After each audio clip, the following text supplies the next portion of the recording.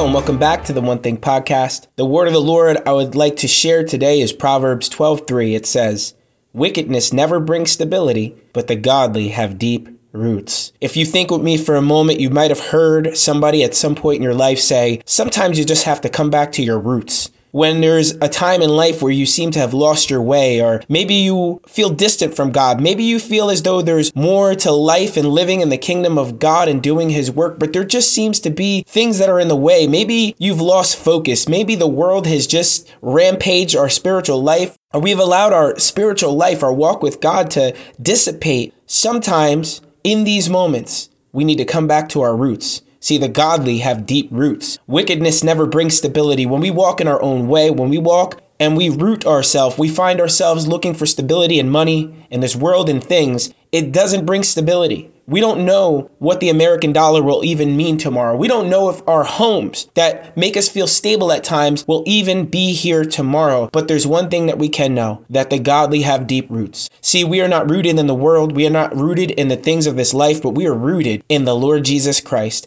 The gospel is this, that man is unstable, lost in wickedness and in sin without him. But in Christ, those who trust in him, when we put our faith in him, we develop deep roots. Where although things may happen, although circumstances may come across our lives, it doesn't matter. We are not to be swayed because our roots are not in this life. They are not in this world, but they are in his truth. They are in the Lord. What are you rooted in today? The godly have deep roots. We've got to come back to our roots. We've got to come back to the roots of the gospel, where we are walking according to the power of the Holy Spirit, where we choose not every day to go without his touch and his presence. We've got to come back to the roots of the word of the Lord, where we make every decision according to the word, where we walk and we think according to how the word says to think and to walk. Is there anybody listening right now looking to come back to your roots, to be rooted in God? I pray today that we would all uproot all those things that are not of God, that we would uproot all the old mindsets, all the fleshy ways, all the things that really pull us away from the Lord, and that we would become rooted,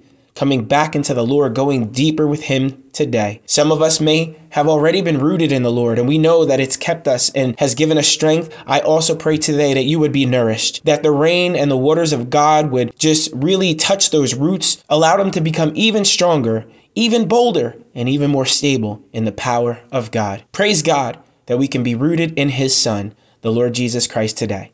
Amen.